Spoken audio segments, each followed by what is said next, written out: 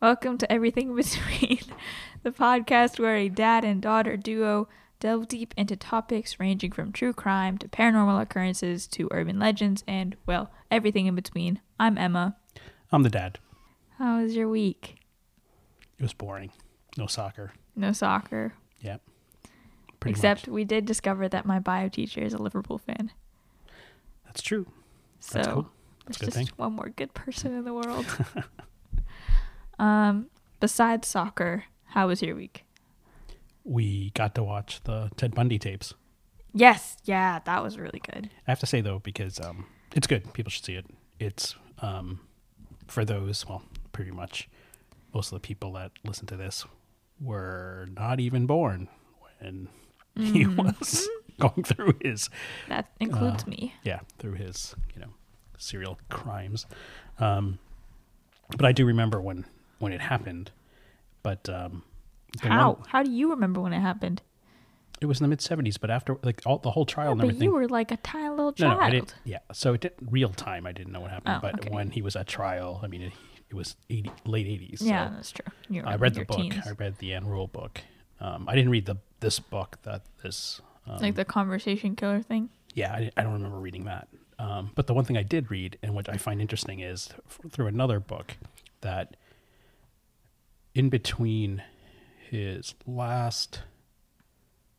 I don't know if it was a second trial or whatever it was, but to prolong his, I don't know how many stays of execution he had, but he fought like hell to stay alive. And you'll see in the documentary, we're not giving anything away, but there was all these things where when he would confess to crimes or get interviewed. But there was an FBI profiler that was really angry because it wasn't just him, but multiple serial killers would basically start confessing to crimes that they just didn't do, right? Because then it would cause they'd even take sometimes the killers out of jail to go walk where they thought these cold cases were. So right. So it got to this point where I know that for him, he did that in one of the stays, and then at the end he did it again, and then he again, people should see it because there was an FBI profiler at the end with him, but I believe in between there was some kind of they did like a video feed through with all these policemen. Mm-hmm. So he would talk, and so people that had cold cases would bring up things that were similar to his MO, right. And of course he would be like, "Yeah, no, that was me," and then of course then they would want to go interview him and go, so that kind of thing. So that was the only downside, yeah. but that was good, and I think it was worth it. I also watched the documentary on the Fire Festival. I only watched the Netflix one. We don't have Hulu. I saw the tail end of it. That dude needs to be. I mean, he's in jail, but for like Didn't 6 years. It said like 7 years. And or what something. he did is so disgusting to watch. I mean, I felt like I had to take a shower after watching it. I didn't see the Hulu one. We don't have Hulu. So for those who have both, we'd love to hear, just the comparisons between the two. The only thing I've read is that if you hated him in the Netflix one, you'll hate him even more. Oh my God. In the Hulu one, because I believe he's actually interviewed in the Hulu one. You want to give like a quick explanation about what it's about? I'm assuming all the listeners, your crew, would know because you guys are very adept to social media, where the old folk like us would have been like, what the hell are they talking about? But quickly, Fire Festival was a big fraud where they got all these models to basically start hashtagging this festival in the Bahamas, where apparently he said he had bought an island and that it was going to be an exclusive music festival with top level bands, models, actors, all these other things. Ja Rule was his partner in other entities, but in this entity as well. And I don't know how much Ja Rule was in the behind the scenes of actually doing it. I think this is more this guy, Billy McFarland. But basically, he scammed a whole host of people. People end up showing up to this place. And at the end, the people who really got screwed, I mean, the people who spent thousands and thousands of dollars to go to this, I have no remorse or sympathy or empathy for you. But the folks who live in the Bahamas, all the people that did the work and went through this, and businesses that they are the ones that got screwed the most and have yet to see a dime. I do believe one woman, after this documentary went on, somebody did a GoFundMe because she lost $50,000 of her own savings because she basically was like, I had to pay these people because, I'm Bahamian and I'm not going to, I live here. So I have to take care of all these folks. So, but it was so ugly. And wow. But the thing that kills me too is that all those models and, influencers, crap, whatever.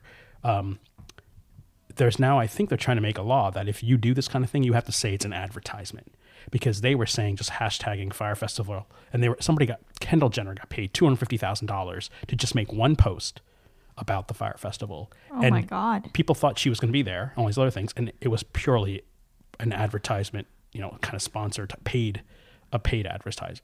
Wow. So I think they're trying to change the law that if you don't, you can be sued for false advertising. You, the influencer. Right. So there's a huge class action lawsuit. I just read that they're now subpoenaed a bunch of the models as well. Like, oh wow.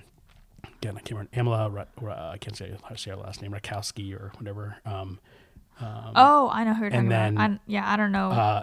Bella Hadid, she's getting subpoenaed, Oh. and all of the agencies as well, because apparently they did get paid, and it's in bankruptcy now, and they may have gotten their money, and some of them didn't even show up. Like even some bands didn't show up, like Blink-182, and I believe they got paid. Oh my God. It's crazy.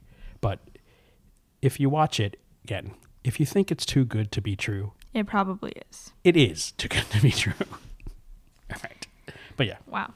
That's and the insane. last one we saw, I'll let you do it. Go ahead. Polar. We watched Polar. It's okay. My one sentence summary is it's like John Wick but colder. Yeah, it's great. It's based on a graphic novel. Yes. And I'm being forced to go to the library and check them out. You are at the library. You're just going to get me the other ones. I just go to the library. It doesn't mean I check out books. Just get me them so that I can read the rest of them. Yeah. All right. You get a library card, and then I'll check out books for you. Do you want to ride to school anytime in the cold? Okay, then. Damn it. All right. That sounds fair. Yeah, it was really good. It was very gory, but still really good. Nardole was in it from Doctor Who. Yeah, it's everything. It's gore. There's the violence. There's sex. There's everything. Yeah, there's a lot. It's definitely in your face. It's well done. It's funny. But yeah. And Mads Mikkelsen was great. Vanessa Hudgens was in it. I thought she was great. I know. I mean, I don't know her from anything. I know you were talking about what? She was in High School Musical. Well, whatever. But I thought she did well. I mean, she's not a main. Never have seen, never will see. She doesn't. I mean, she's a integral part, but she doesn't have a huge amount of screen time. Yeah. But in the moments she does, I thought she was decent. Yeah. Decent. She was good. She was good. Yeah. It was really good. It was. Yeah, I liked it a lot. Yeah. Okay. Do we have anything else? Just means we watch a lot of Netflix when Liverpool's not on. Yeah. But they're back on Wednesday, and then Saturday or Sunday, and then again. So 3 games the next week. So stay tuned, guys. It's gonna be eventful next. It's down the wire Wednesday. Now. Okay, so as you may remember. Well, if you haven't, you need to. Oh, I'm gonna get there. Come on. So this is the second part of my 2-parter about Edmund Kemper.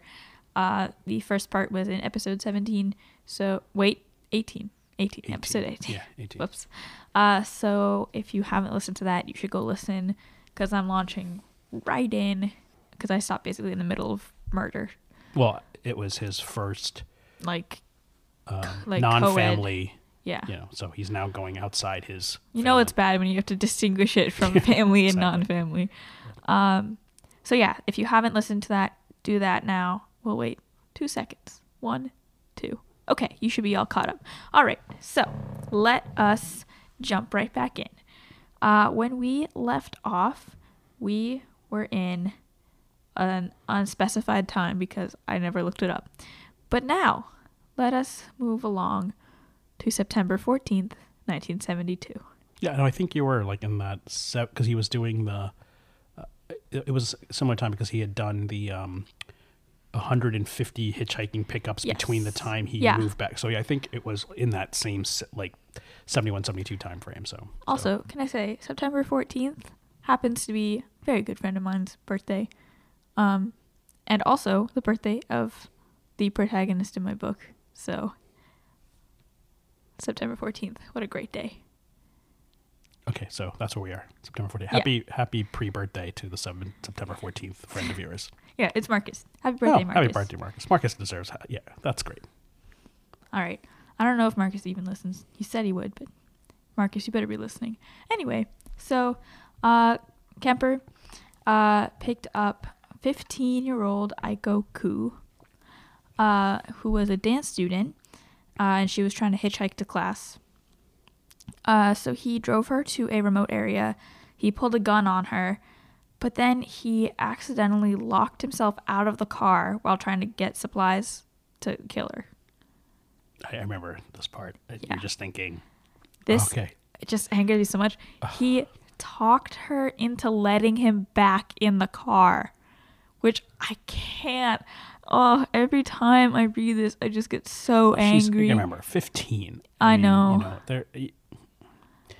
Yeah. Like, and it was a different time. I mean, when we watched the Netflix, Mindhunter, right? No. When we watched the Ted Bundy thing, they were just talking about, because it's, we're talking same time frame. I mean, even Kemper makes an appearance in the not for any major part, but just see some but they let it out saying like that it was this movement of basically that was the first women's movement of for equality and everything like that. So there were a lot of it was a lot about like, look, women power. So that whole aspect of I'm hitchhiking, I'm doing this, and I got this was kind of the mantra. But again, 15, I don't think. Yeah, it makes me so sad every time. So this is Aiko. She looks old. That's when she was 15, I guess. Yes. She looks older for 15. I don't know. I'm not good at ages. Anyway, so he talked her into letting him back in the car. Another thing is, like, he was basically able to talk himself out of a mental facility when he was 21 and, like, into giving all these psychiatric tests. So it makes sense that he was able to do this, but it just makes me so mad. So he choked her unconscious, he raped her, and then he killed her. He packed her body in his trunk, and then he went out for a drink. So he raped her when she was... I mean, I know she was passed out, but she wasn't dead. She wasn't dead yet. But, he was a necrophile. Did he do that? Did he rape the other first two hitchhikers also when they were alive? I don't think Well, I guess I'm going to talk about it more. I for some reason, I always thought No, the first two, it was just with the corpses. But she was unconscious. She was unconscious. Okay, well then, all right. So while she's in the trunk of his car, she goes out for a drink. I don't know for sure that it was at the jury room, but given that he hung out there a lot, I mean, I feel like it could be a fair assumption. So he goes out for a drink, and when he returned to his car, he opened up the trunk and, quote, admired his catch like a fisherman, then returned to his apartment. Oh my. Yeah. So he then had sex with the corpse and dismembered the body like he had done with Marianne and Anita, and disposed of it. So now, fast forward to January 7th, 1973. In the time between September 14th and January 7th, Kemper had moved back in with his mother. Oh, this is never this. Oh, God. Yeah. So he was driving around near Cabrillo College campus. Cabrillo? I don't. I'm going to go with Cabrillo. He picked up 18-year-old Cindy Shaw. He drove her to a wooded area. Then he shot her with a .22 caliber pistol. He placed the body in his trunk, drove back to his mother's house, hid the body in his closet overnight. Then when his mother left for work the next day, he had sex with the corpse and removed the bullet from her body to prevent identification. So his sisters are out of the house then. It's just him and his mother. Yes. Oh, my God.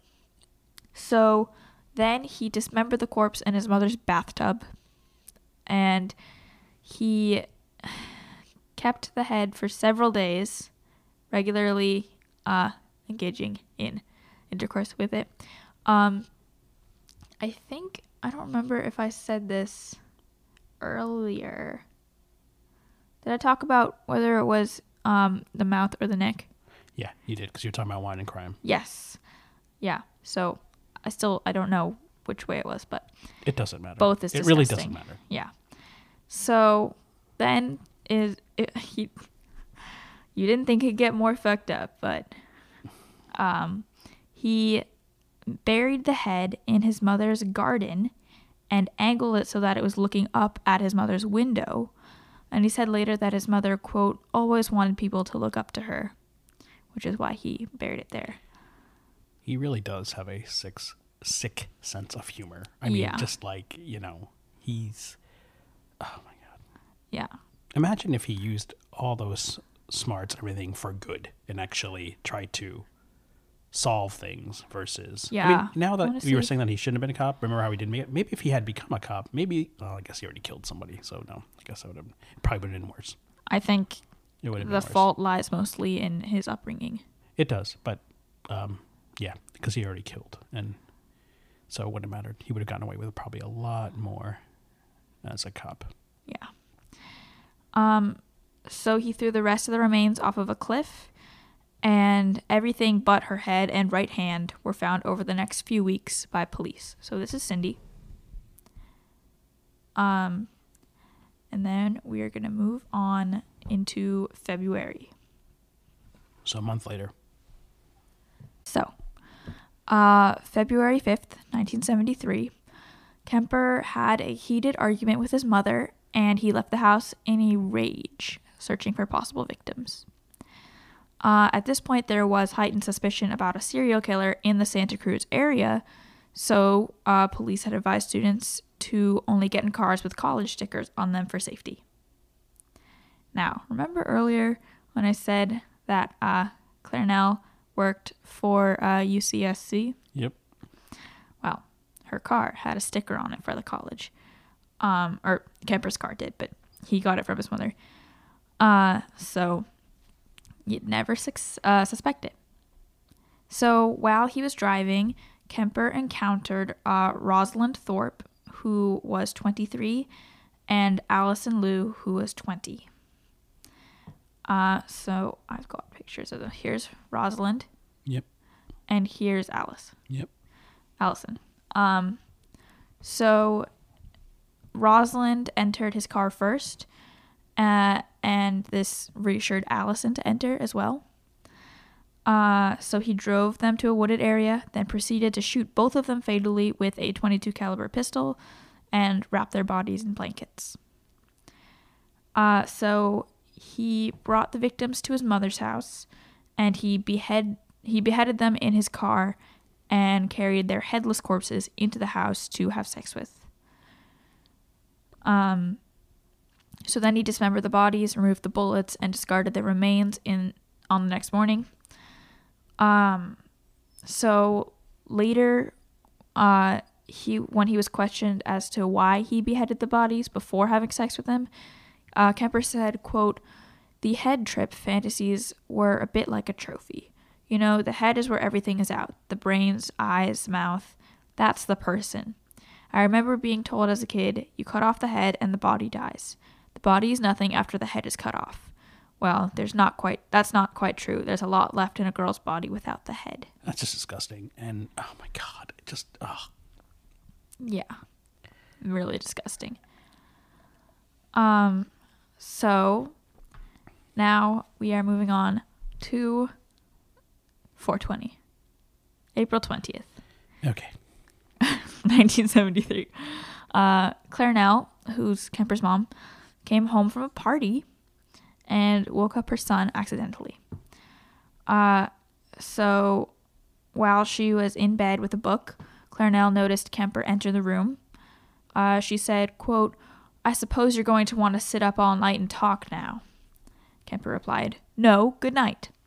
So he left and he waited for her to fall asleep. Then he returned and bludgeoned his mother to death with a claw hammer and then slit her throat with a knife. That's just for waking him up. Yes. I mean, I'm sure that there's a lot of things that were building up to that. I'm assuming there was more to this where to get into that rage, there had to be like other things. Yeah, it was definitely like things building up over time. Yeah. So he decapitated her and had sex with her head. What the? Then, don't worry, it gets worse. He used... Oh my Why God. are you laughing? No nervous laughing. It's nervous laughter. I can't help it. Just disgusting. It's so disgusting. Okay. I don't even know how to react. He used her head as a dartboard. So he, quote, put her head on a shelf and screamed at it for an hour, threw darts at it, then smashed her face in. So... And no one heard anything. I mean, I guess not. He cut out her tongue and larynx and put them in the sink's garbage disposal. How did he become so... I mean, I assume he had some expertise then in dissection to do all these things. I He probably just taught don't himself. know. He probably just taught himself. Yeah, I don't know. Because I'm just thinking of the things that he would. would take out, because he didn't keep anything, right? He didn't keep No, trophies he did not. because he didn't want anything. He eventually got rid of everything. Okay. I mean, maybe. No, never mind. I know say he maybe buried kept certain things in his yard for other reasons, but Yeah, that I was wasn't gonna say for- like maybe he kept like the bullets or something, but that wouldn't make sense. He probably got rid of them.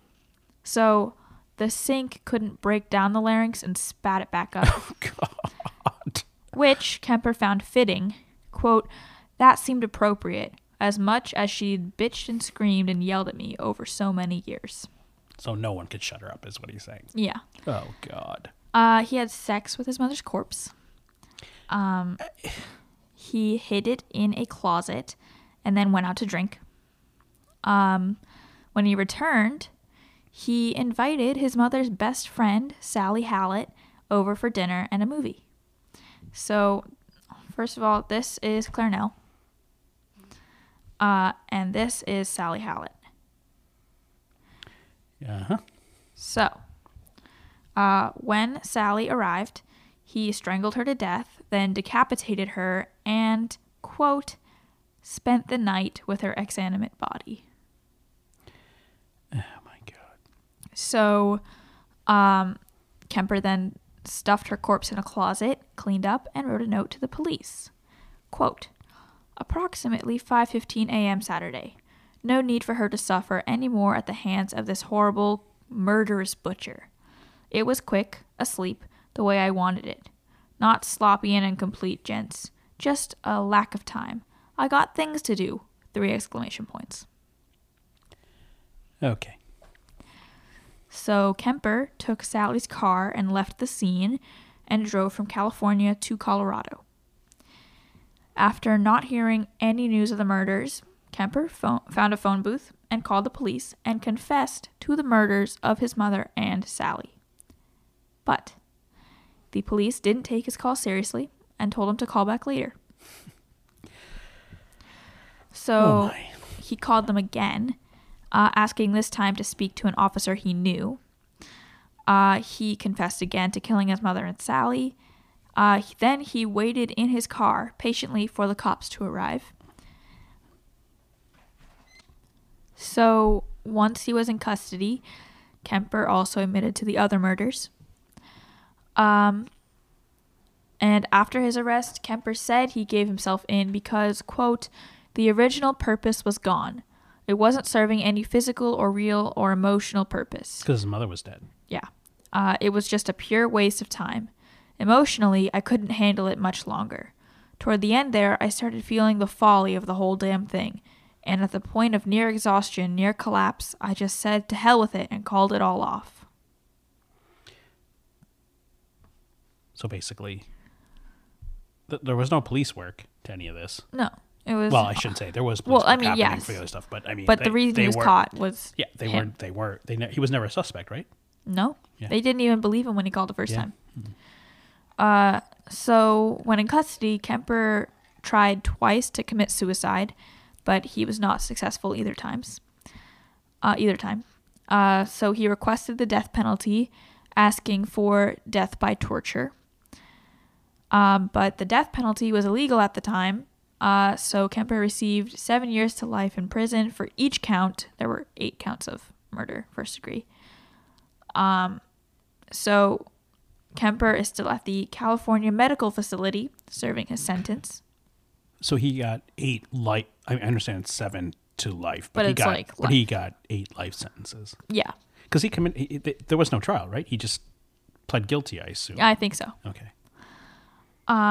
So he has a half-brother who in 2017 said that his family lives in fear of what he might do if he was ever released from prison.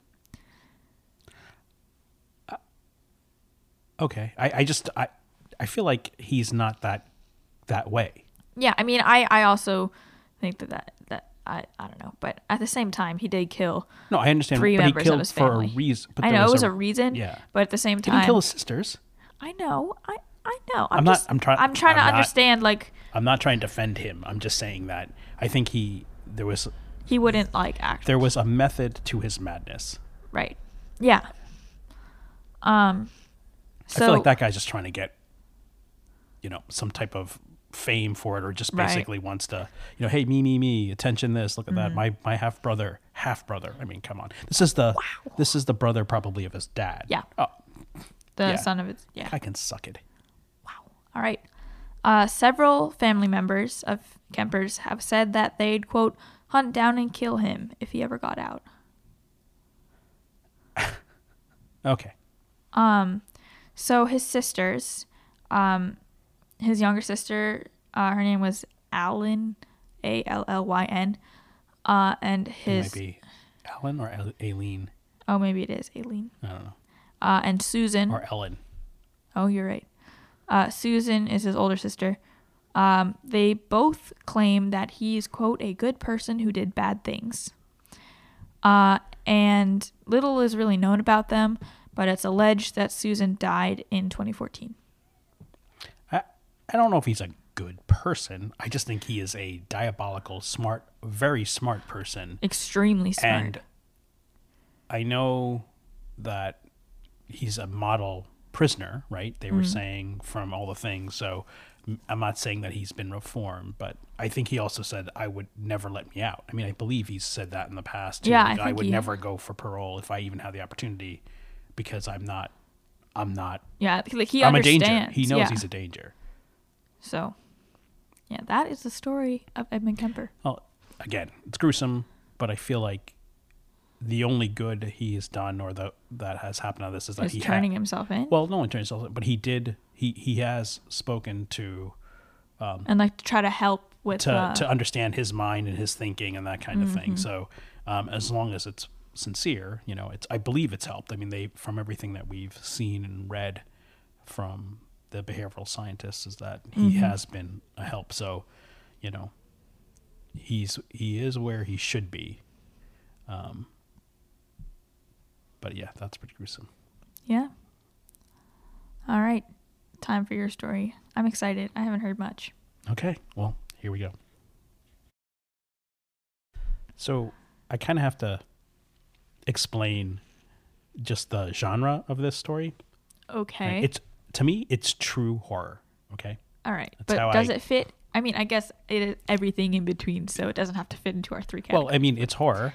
It's not a true crime the way yours was. Well, I want to. Did it actually happen? It actually happened. This is nothing. There is complete documentation, footage, government, everything. Oh my God! Is it like a conspiracy or no? I'm so curious. Okay, so it's true horror. All right. Let me do my intro to it and everything like that, and then I'll talk about the years and everything like that. So the story, like I said, just plain simple. It's a true horror story. It has to do with nature's power over all living things. Okay. Specifically, in this tale, it's nature's fury on animals and humans. The main characters include bats, monkeys, teachers, doctors, kids, tourists, and scientists. I love how you went from bats and monkeys just to teachers. So we begin in the mid-70s in the north of Zaire. Okay. which is now the Democratic Republic of the Congo. Okay, so it was Zaire. It's kind of like my Odyssey story. Bats and Africa. So no? we're Okay. yeah. Well, you're going to visit a particular dormant volcano, Mm-hmm. and a cave in Kenya. Okay. And by the late 80s, we will finally make our way to the United States. Ooh. In every stop, we will encounter we're encountering death, pretty much. I figured. Sometimes in the hundreds. And sometimes. Well, the thousands is a little bit later. I'll explain that later. Okay. It's crazy. And, it's true horror, right? All right. Okay. Just want to make sure. Right? I'm listening. And as I said, all this is documented. You'll see. This is not the Rudolph thing or anything like that. Yeah, I better. I swear. And last thing, the cause of these deaths is still happening today, and there are no signs of it stopping. What? Are we at risk? I think everyone can be at risk. Oh, great. All right. So here we go. Like I said, it starts in the mid 70s. The portion I'm speaking are the mid 70s to 1990, and then I'm going to talk about today. But the majority of the story is that period of time. So we're talking 76 to about 1990, right? Okay. Right? And I'll say that I knew nothing about this when it was happening in real time. But if I can remember the point, I'll try to remember it. But there was when I learned about it, which was much later in the late 90s. Yeah, mid to late 90s. I want to say like 94, 95. It freaked me out. Oh, my. So 1976, we're in Zaire. As I mentioned, it's now the Democratic Republic of the Congo. Okay. It's late August. Mabalo Lokela was touring with a mission in Zaire. So Zaire was considered Zaire from 1971 to 1997. There was a coup and all these other things, and that's why it's now the Democratic Republic of Congo. So I may go between Zaire and the Democratic Republic of Congo. Okay. He was a headmaster for a local school in the town of Yambuku. Mm-hmm. And Yambuku is kind of near the northeastern area of Zaire. So Zaire it's kind of in West Africa. Okay. It's the section that he's going to is north, but what borders that area of Zaire is the Central African Republic was above it. So there's a river that doesn't separate it, but they were visiting this river called where's the name of it? I think I'm going to come to it. All right, so they were traveling along a river. He was a school teacher. It was a Christian school. They were on a mission. I think they were just trying to help. The indigenous name of the river is called Legbala. All right. Okay. Which is also a tributary to the Congo River. Okay, so the Congo River is a bigger river in there. And it like sort of spouts off from it, or? Yeah, so they were again in this area. It wasn't in the Central African Republic, but still in Zaire. So he'd done this mission. He had returned to his town of Yambuku, and upon that return, he started to begin to feel ill. And at first, he was diagnosed with malaria, and at the hospital, he was given basically quinine for malaria. It's like pills. I know quinine nothing pills. about malaria, so it's airborne. I shouldn't say it's airborne. It's a mosquito. It's a disease. Well, I know that much, but I don't know like the cure. Or, I don't know. But after a couple of days, he was starting to get much worse, and he started to get a really high fever, like spiking 104 or something like that. And he was the only one affected with this? Yeah, at the time. Okay. So on September 1st, he returned to the hospital, which was the local hospital in Yambuku, which was the missionary hospital there. All right. And the only treatment they basically were saying to him is that, look, you have a high fever. You just need rest. Take your time, rest. So he left Yambuku, the mission area, and he went back to his home, which was in Yalakonde. It's about a half mile from Yambuku and the mission hall. On September 5th, Lokela took a dramatic turn for the worse. He was a shell of himself, both physically and mentally. Oh, my God. He was said to be in a perpetual agitated and confused state. Okay. Like, was he just in bed rest or was he walking around? He could move, but the way I believe is that it was almost as if zombie-esque kind of thing. Yeah, like, that's what I was thinking. Right? So he can move, arthritic, whatever you want to call it, but not, he's a shadow of himself, right? So Right. he's, I don't know if agitated meant he was angry, or if he was just like paranoid or whatever it may be, but he wasn't himself. And people knew right away that wow. there was something wrong. And then physically, they realized his blood was not clotting. So he started bleeding from every orifice. So his Holy eyes, his mother. nose, his mouth, Oh my everything. God. Okay. He started to vomit. He had diarrhea. He had chest pains. He had headaches and a spiking fever. And by September 8th, he was dead. Oh my God. What year is this again? This is 1976. Oh, wow. On August 28th, same year, okay, in a nearby village of Yandongi, another man was reported to have similar symptoms as Lokela. That man left the hospital on the 30th of August, and he was never seen again. Never seen again. Never seen again. At that same hospital, another patient, Yombe Ngongo, was at the hospital on the 30th being treated for anemia. Soon after treatment, she returned to her village, and she fell seriously ill. And she would die on September 7th. So it's all like starting at this, well, sort of starting at this hospital. In the Yambuku. Yombe's younger sister, Yuza, she was caring for Yombe. She would die 2 days later. Holy, like was she exhibiting the same symptoms? She died 2 days. I'm assuming yes. Wow.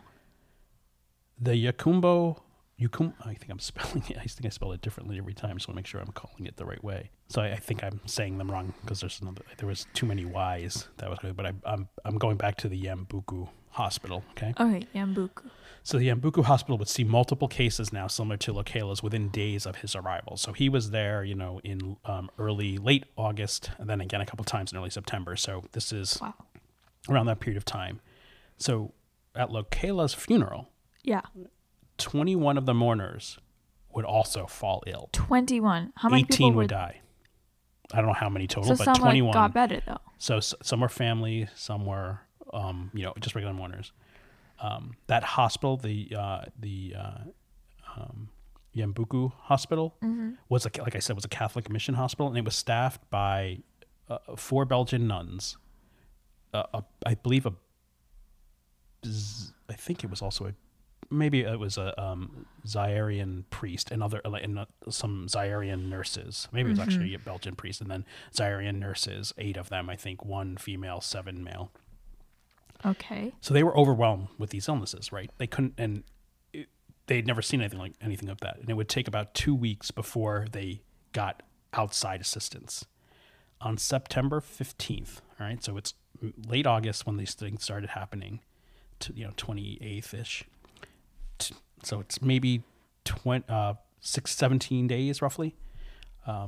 Dr. Mgoy Mushola arrived, and he would be the first to describe the new nature's killers to the outside world. So he's the first one to actually make a description of this. Wow. Okay. There would be 318 identified cases, and 280 of them would result in death. Holy shoot. The killers would be this nature's killer would be named after the Legbala River. But instead of using the indigenous name, it was called by its French name, Ebola.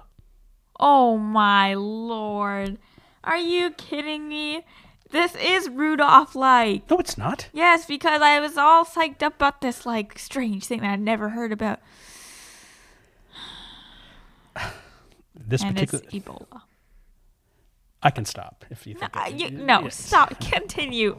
I'm just very ticked off. I don't know why you are. This particular strain was named Ebola Zaire. Okay. And it's considered the most deadly strain out of all the viruses. The hospital would close after 11 of the 17 staff members died. It would later be discovered that the outbreak started due to the nuns not sterilizing needles.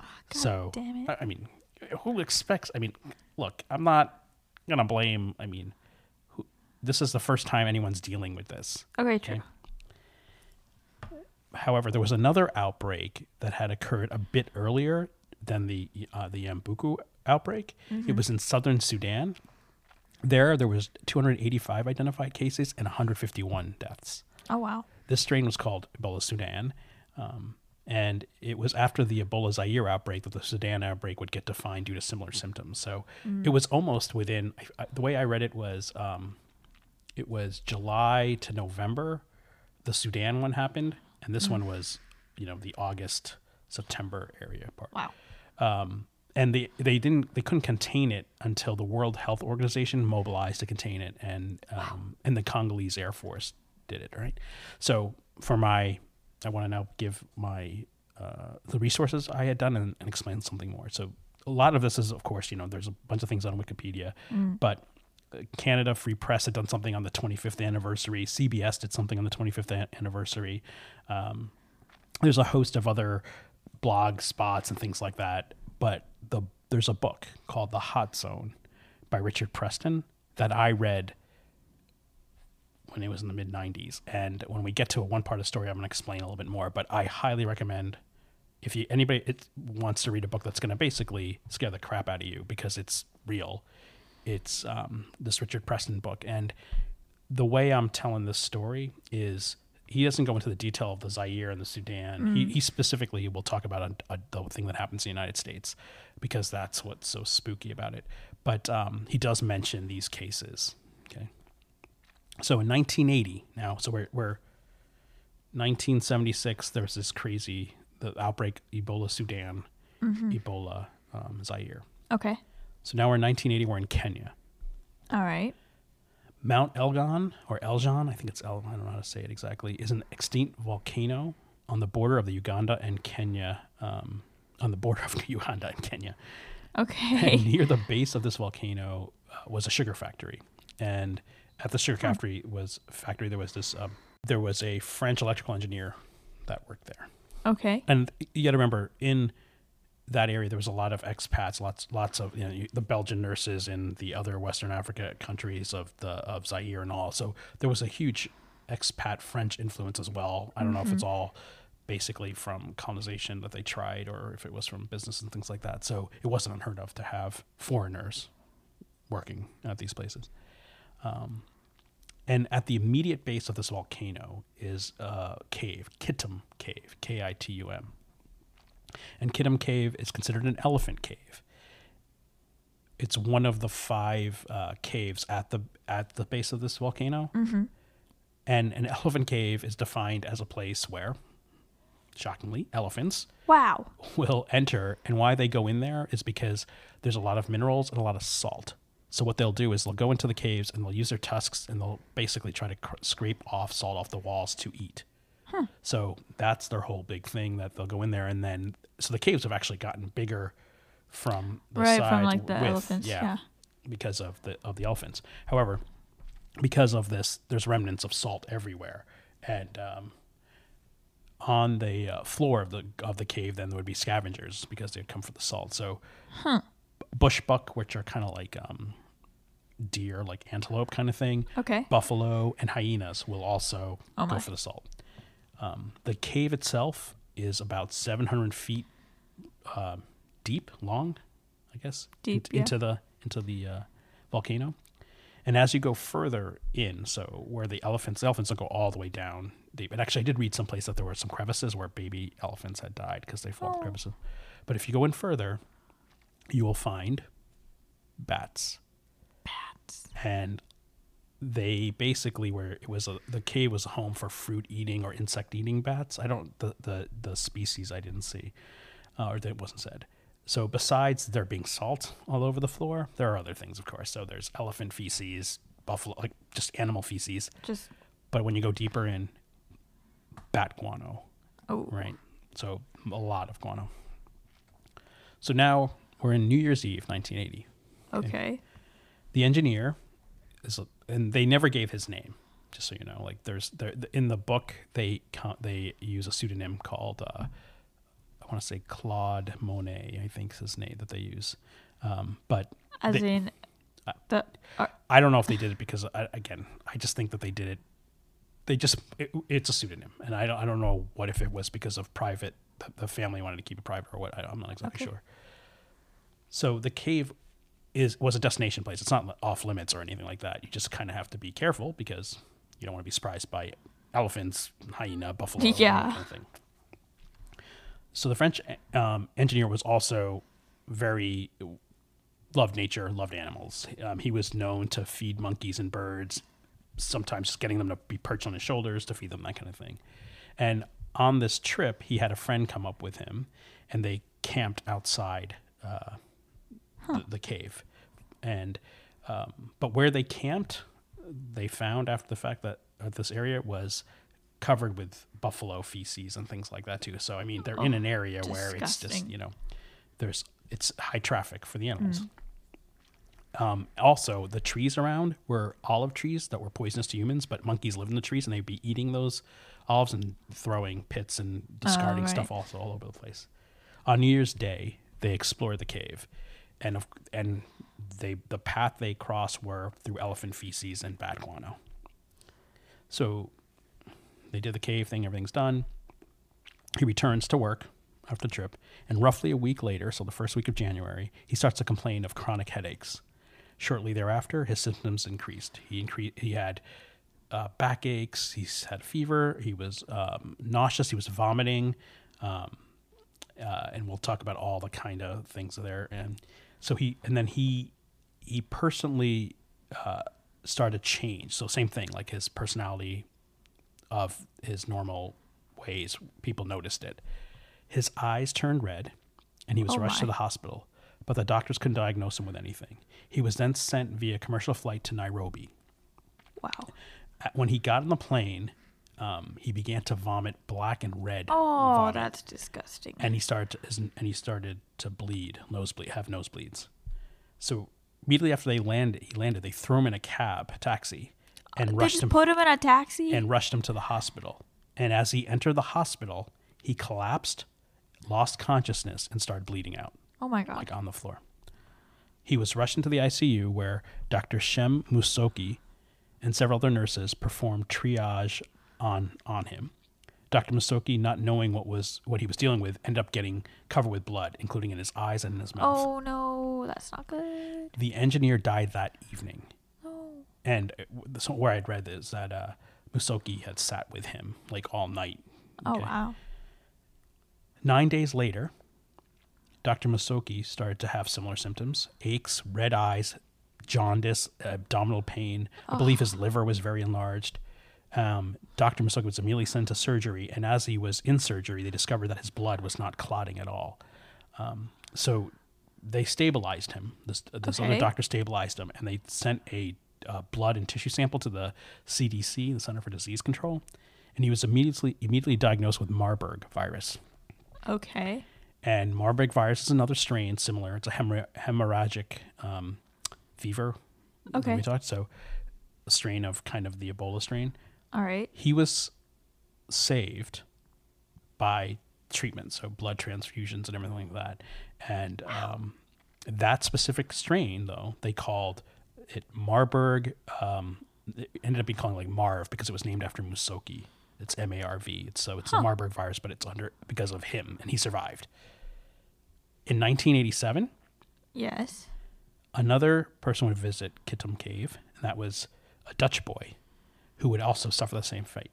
He would die. Oh no! And they called this strain RAVV, which was named after him, and the last name was Ravin or RAVN. So another strain. So 2 deaths from this cave. Okay. The original outbreak of Marburg, though, and why it's called Marburg, was in 1967 when 31 people became ill in the German town of Marburg and Frankfurt, as well as in Belgrade, Yugoslavia. 7 people ended up dying, the outbreak was traced to grivets, a type of monkey imported from Uganda. Oh, right? Wow. And they were imported for scientific experiments and for vaccines, things like that. Damn scientists. In 2007, scientists found... So they were trying to track this down, right? So they didn't know where the origin of this thing was happening. But in 2007, scientists found reservoirs of the Marburg virus in Uganda in the guano of the same type of bats that were found in Kittim Cave. Oh, wow. And 2 mine workers had contracted Marburg, which caused the investigation. Because they got right, yeah. Wow. They were not bitten, though, by the bats. And now they believe that they got the virus through inhaling powdered bat guano. So it's just toxic to like be in that cave. It's through the lungs that they got it. So Right. before it was, other ways. Because usually it's through blood or things like that. Yeah, that Okay. makes sense. That's not So, good. no, not. And that's why, and the reason I'm talking about that is that these viruses, they're all coming back to certain areas of Africa. Oh my, that's not good. So, 1989, Okay. United States of America, Oh no, Reston, Virginia. that's not too far away. Reston, Virginia is only 15 miles outside of Washington, D.C. Oh my. The Hazelton Research Company was operating a quarantine center for monkeys in Reston. Okay? Oh, I think you talked about this like before. And after their quarantine was over, the monkeys, they would be shipped and moved to laboratories, for testing all over the country. On October 4th, the Reston facility received dozens of crab-eating macaques, a type of monkey from the Philippines. And I read like hundreds. So there was a difference between that kind of thing. Huh. When the crates arrived, 2 of the monkeys were found dead. Oh. And about a month later, 29 of the monkeys were dead. Oh, that's not good. The majority of these monkeys were housed in the same lab area, those 29, right? Oh no. At first, they thought the monkeys were dying because their heating and cooling system, the AC and stuff, was failing sporadically, so they just thought it was part of the environment that was causing the issue. Oh no. But as time passed, every night more monkeys died. Oh my God. And by mid-November, the lab technicians believed that they were dying based on simian hemorrhagic fever. So there's a specific thing to monkeys that would cause that. Is there like a human equivalent? Yeah. Just, that for Ebola. human. Oh, I know, but like I meant that they thought of at the time. No, because it was so specific to the monkeys that they just thought it was like a monkey flu. Right? Oh, okay. Flu is not the right word, but you know what I mean.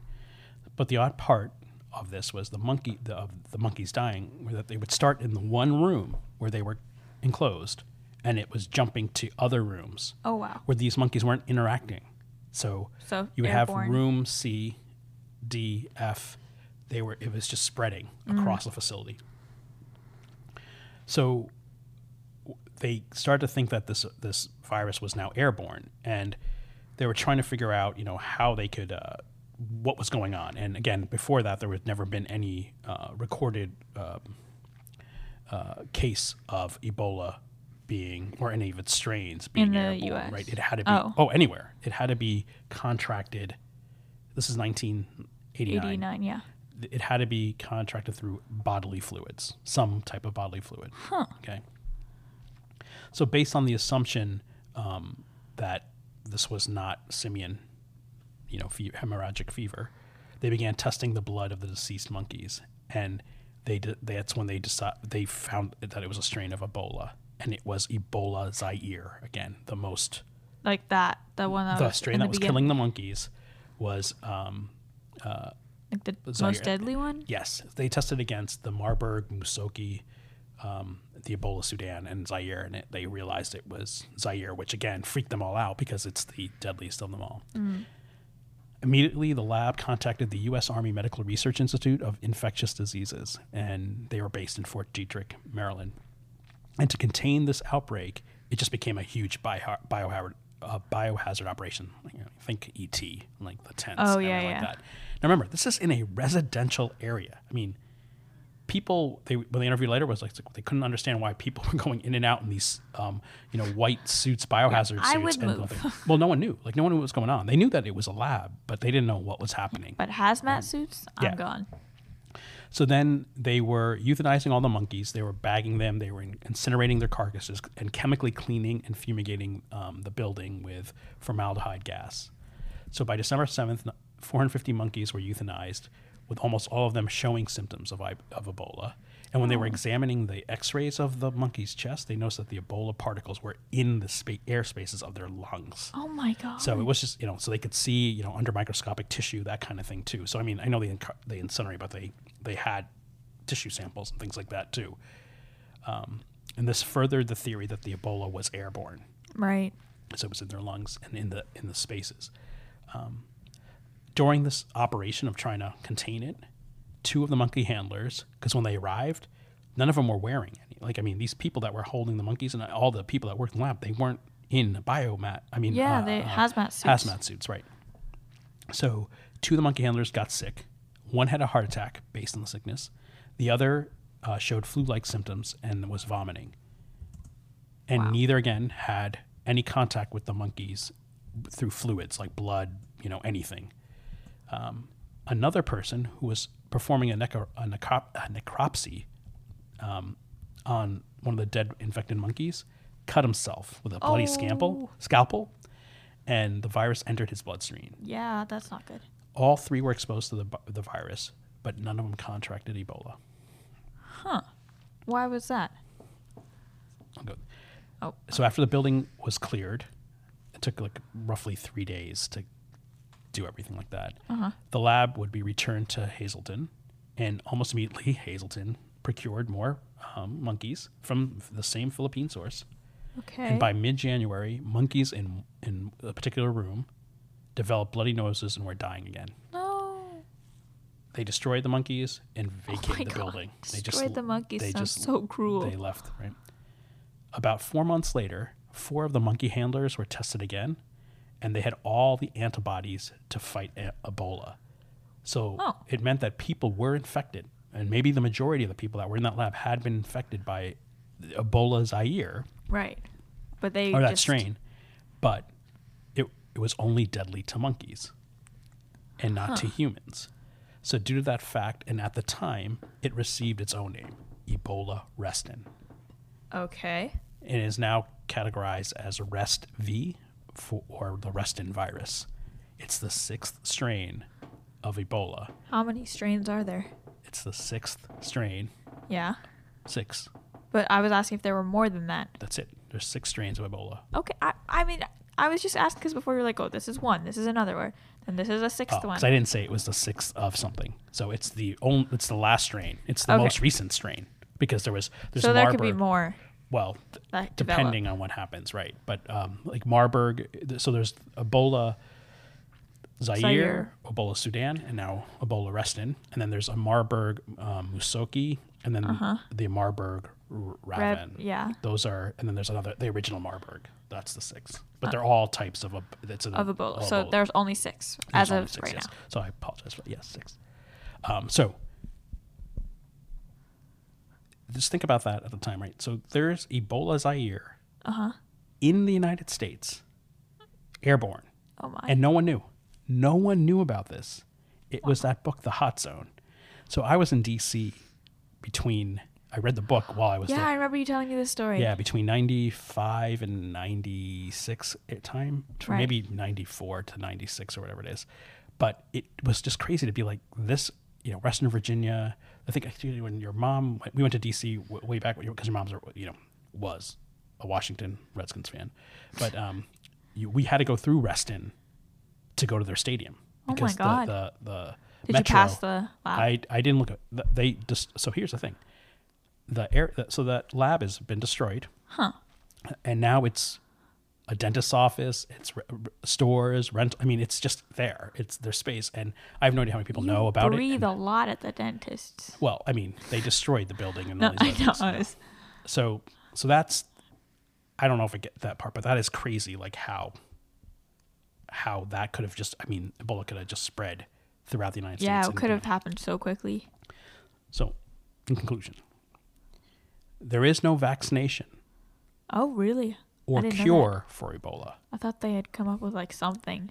If it's caught early enough, it can be combated with basically blood transfusions, and there is ways to fight that. And there are antibodies to the point, but there's no 100%. Take this, you're going to be cured, right? Right. The death rate of the virus can be anywhere between 25 and 90%. Holy mackerel. The largest outbreak ever detected was from 2013 to 2016. I remember that happening and everyone was freaking out about it. In West Africa. It was Guinea, Liberia, and Sierra Leone, where it affected approximately 28,600 cases. Holy. And 11,300 people died. Wow. So almost, Wasn't there like 3 cases in the U.S. that happened recently too? at the same time. So during this outbreak, a Liberian man had flown from Liberia to Texas. Oh, yeah. And when he was in Texas, he felt ill and he died in the hospital. And it was the first ever case of Ebola on U.S. soil. 2 nurses who cared for him contracted Ebola. And it was the first ever transmission case of outside of Africa, just completely. Right. Both nurses did survive. And there have been a few other health workers who were involved in that first outbreak and had contracted the disease and then returned home. And I think, there was somebody in Maine too that was like, there were people say that person wanted to leave the house, and it was almost like basically saying that, even though when they were cured and the stigma, and people didn't understand, like these people put their lives on the line to contain this outbreak, to save people. Yeah. And now you're treating them like they're basically, the zombie apocalypse is coming, that kind of thing. But they were, contained there. And the most recent outbreak was in August of last year. Last year. And it started in August, it ended in November, and over 200 people died in the Democratic Republic of the Congo. Oh my God. But they now do believe that it can be traced to the guano of these bats. They're not sure how they get it, but it could be from a whole host of things, of what they're eating from the fruit, how they, what if they get bit by. There's all these things. Is it mosquito? They just don't know the starting. But that's the story. Oh my Ebola, God. nature's killer. Great. You've made me afraid to breathe. That's true horror. Yeah. I wasn't trying to fake you out, just so you know. I know. I just assumed it was going to have I don't know. You told me there was going to be a lot of deaths, and I was like, oh, it's going to be like some murdery kind of thing. But it was going to be like 1,000 deaths of like a single person. I didn't say it was going to be a single person, but, all right. But didn't expect Ebola. That's for sure. So I just figured it fit, and it was something different. So yeah, it was definitely refreshing. That was a good story. All right. So, our fun fact this week is about bat poop. So, did you know bat droppings can be used to make gunpowder? So we could basically kill more Shoot people Ebola with at Ebola someone. because, who cares about gun rights now? So we're just not only killing them that, but we're going to be killing them by Ebola, with Ebola and bullets. There you go. That Ebola just seems bullets. like, Yeah, I feel like that's... It was an important resource during the American Civil War for gunpowder. Fun fact. Oh, so it was American bat guano. Yeah, but we can probably get Ebola bat guano and then make gunpowder. Let's not. This is from, where's this from? It's from Encyclopedia Britannica. So, it's 5 fun facts about bats. Again, it still creeps me out that, when you see all those things when people are in caves, any David Attenborough thing, Yeah. And the one that was just on, the one that they showed, this past Dynasty one with the monkeys. Oh yeah. They were in Western Africa. I think it was in Senegal though. I don't think it was. We didn't watch the whole thing though. I did. What do you mean you did? But the other one is... Wait, hold on. There's one in Africa too where they do the fruity No. I need you to explain yourself here. I watch because you take too long. But let's get down. Take too long to do what? Right, to do my homework? Yeah, come on. So make sure we tell everybody about how to find us on all our social media.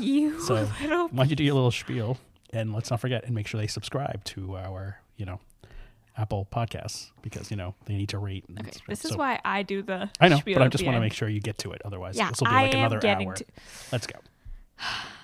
If you want to tell us your own fun facts, please email them to us at everythinginpodcast@gmail.com. Also, if you've experienced something that's like true crime or paranormal, or have an urban legend from wherever you grew up, or have a story like that from your friends or family, email those to us because we really, really want to Or just ideas. Just if there's something you just want to hear about. I think that's... suggestions too.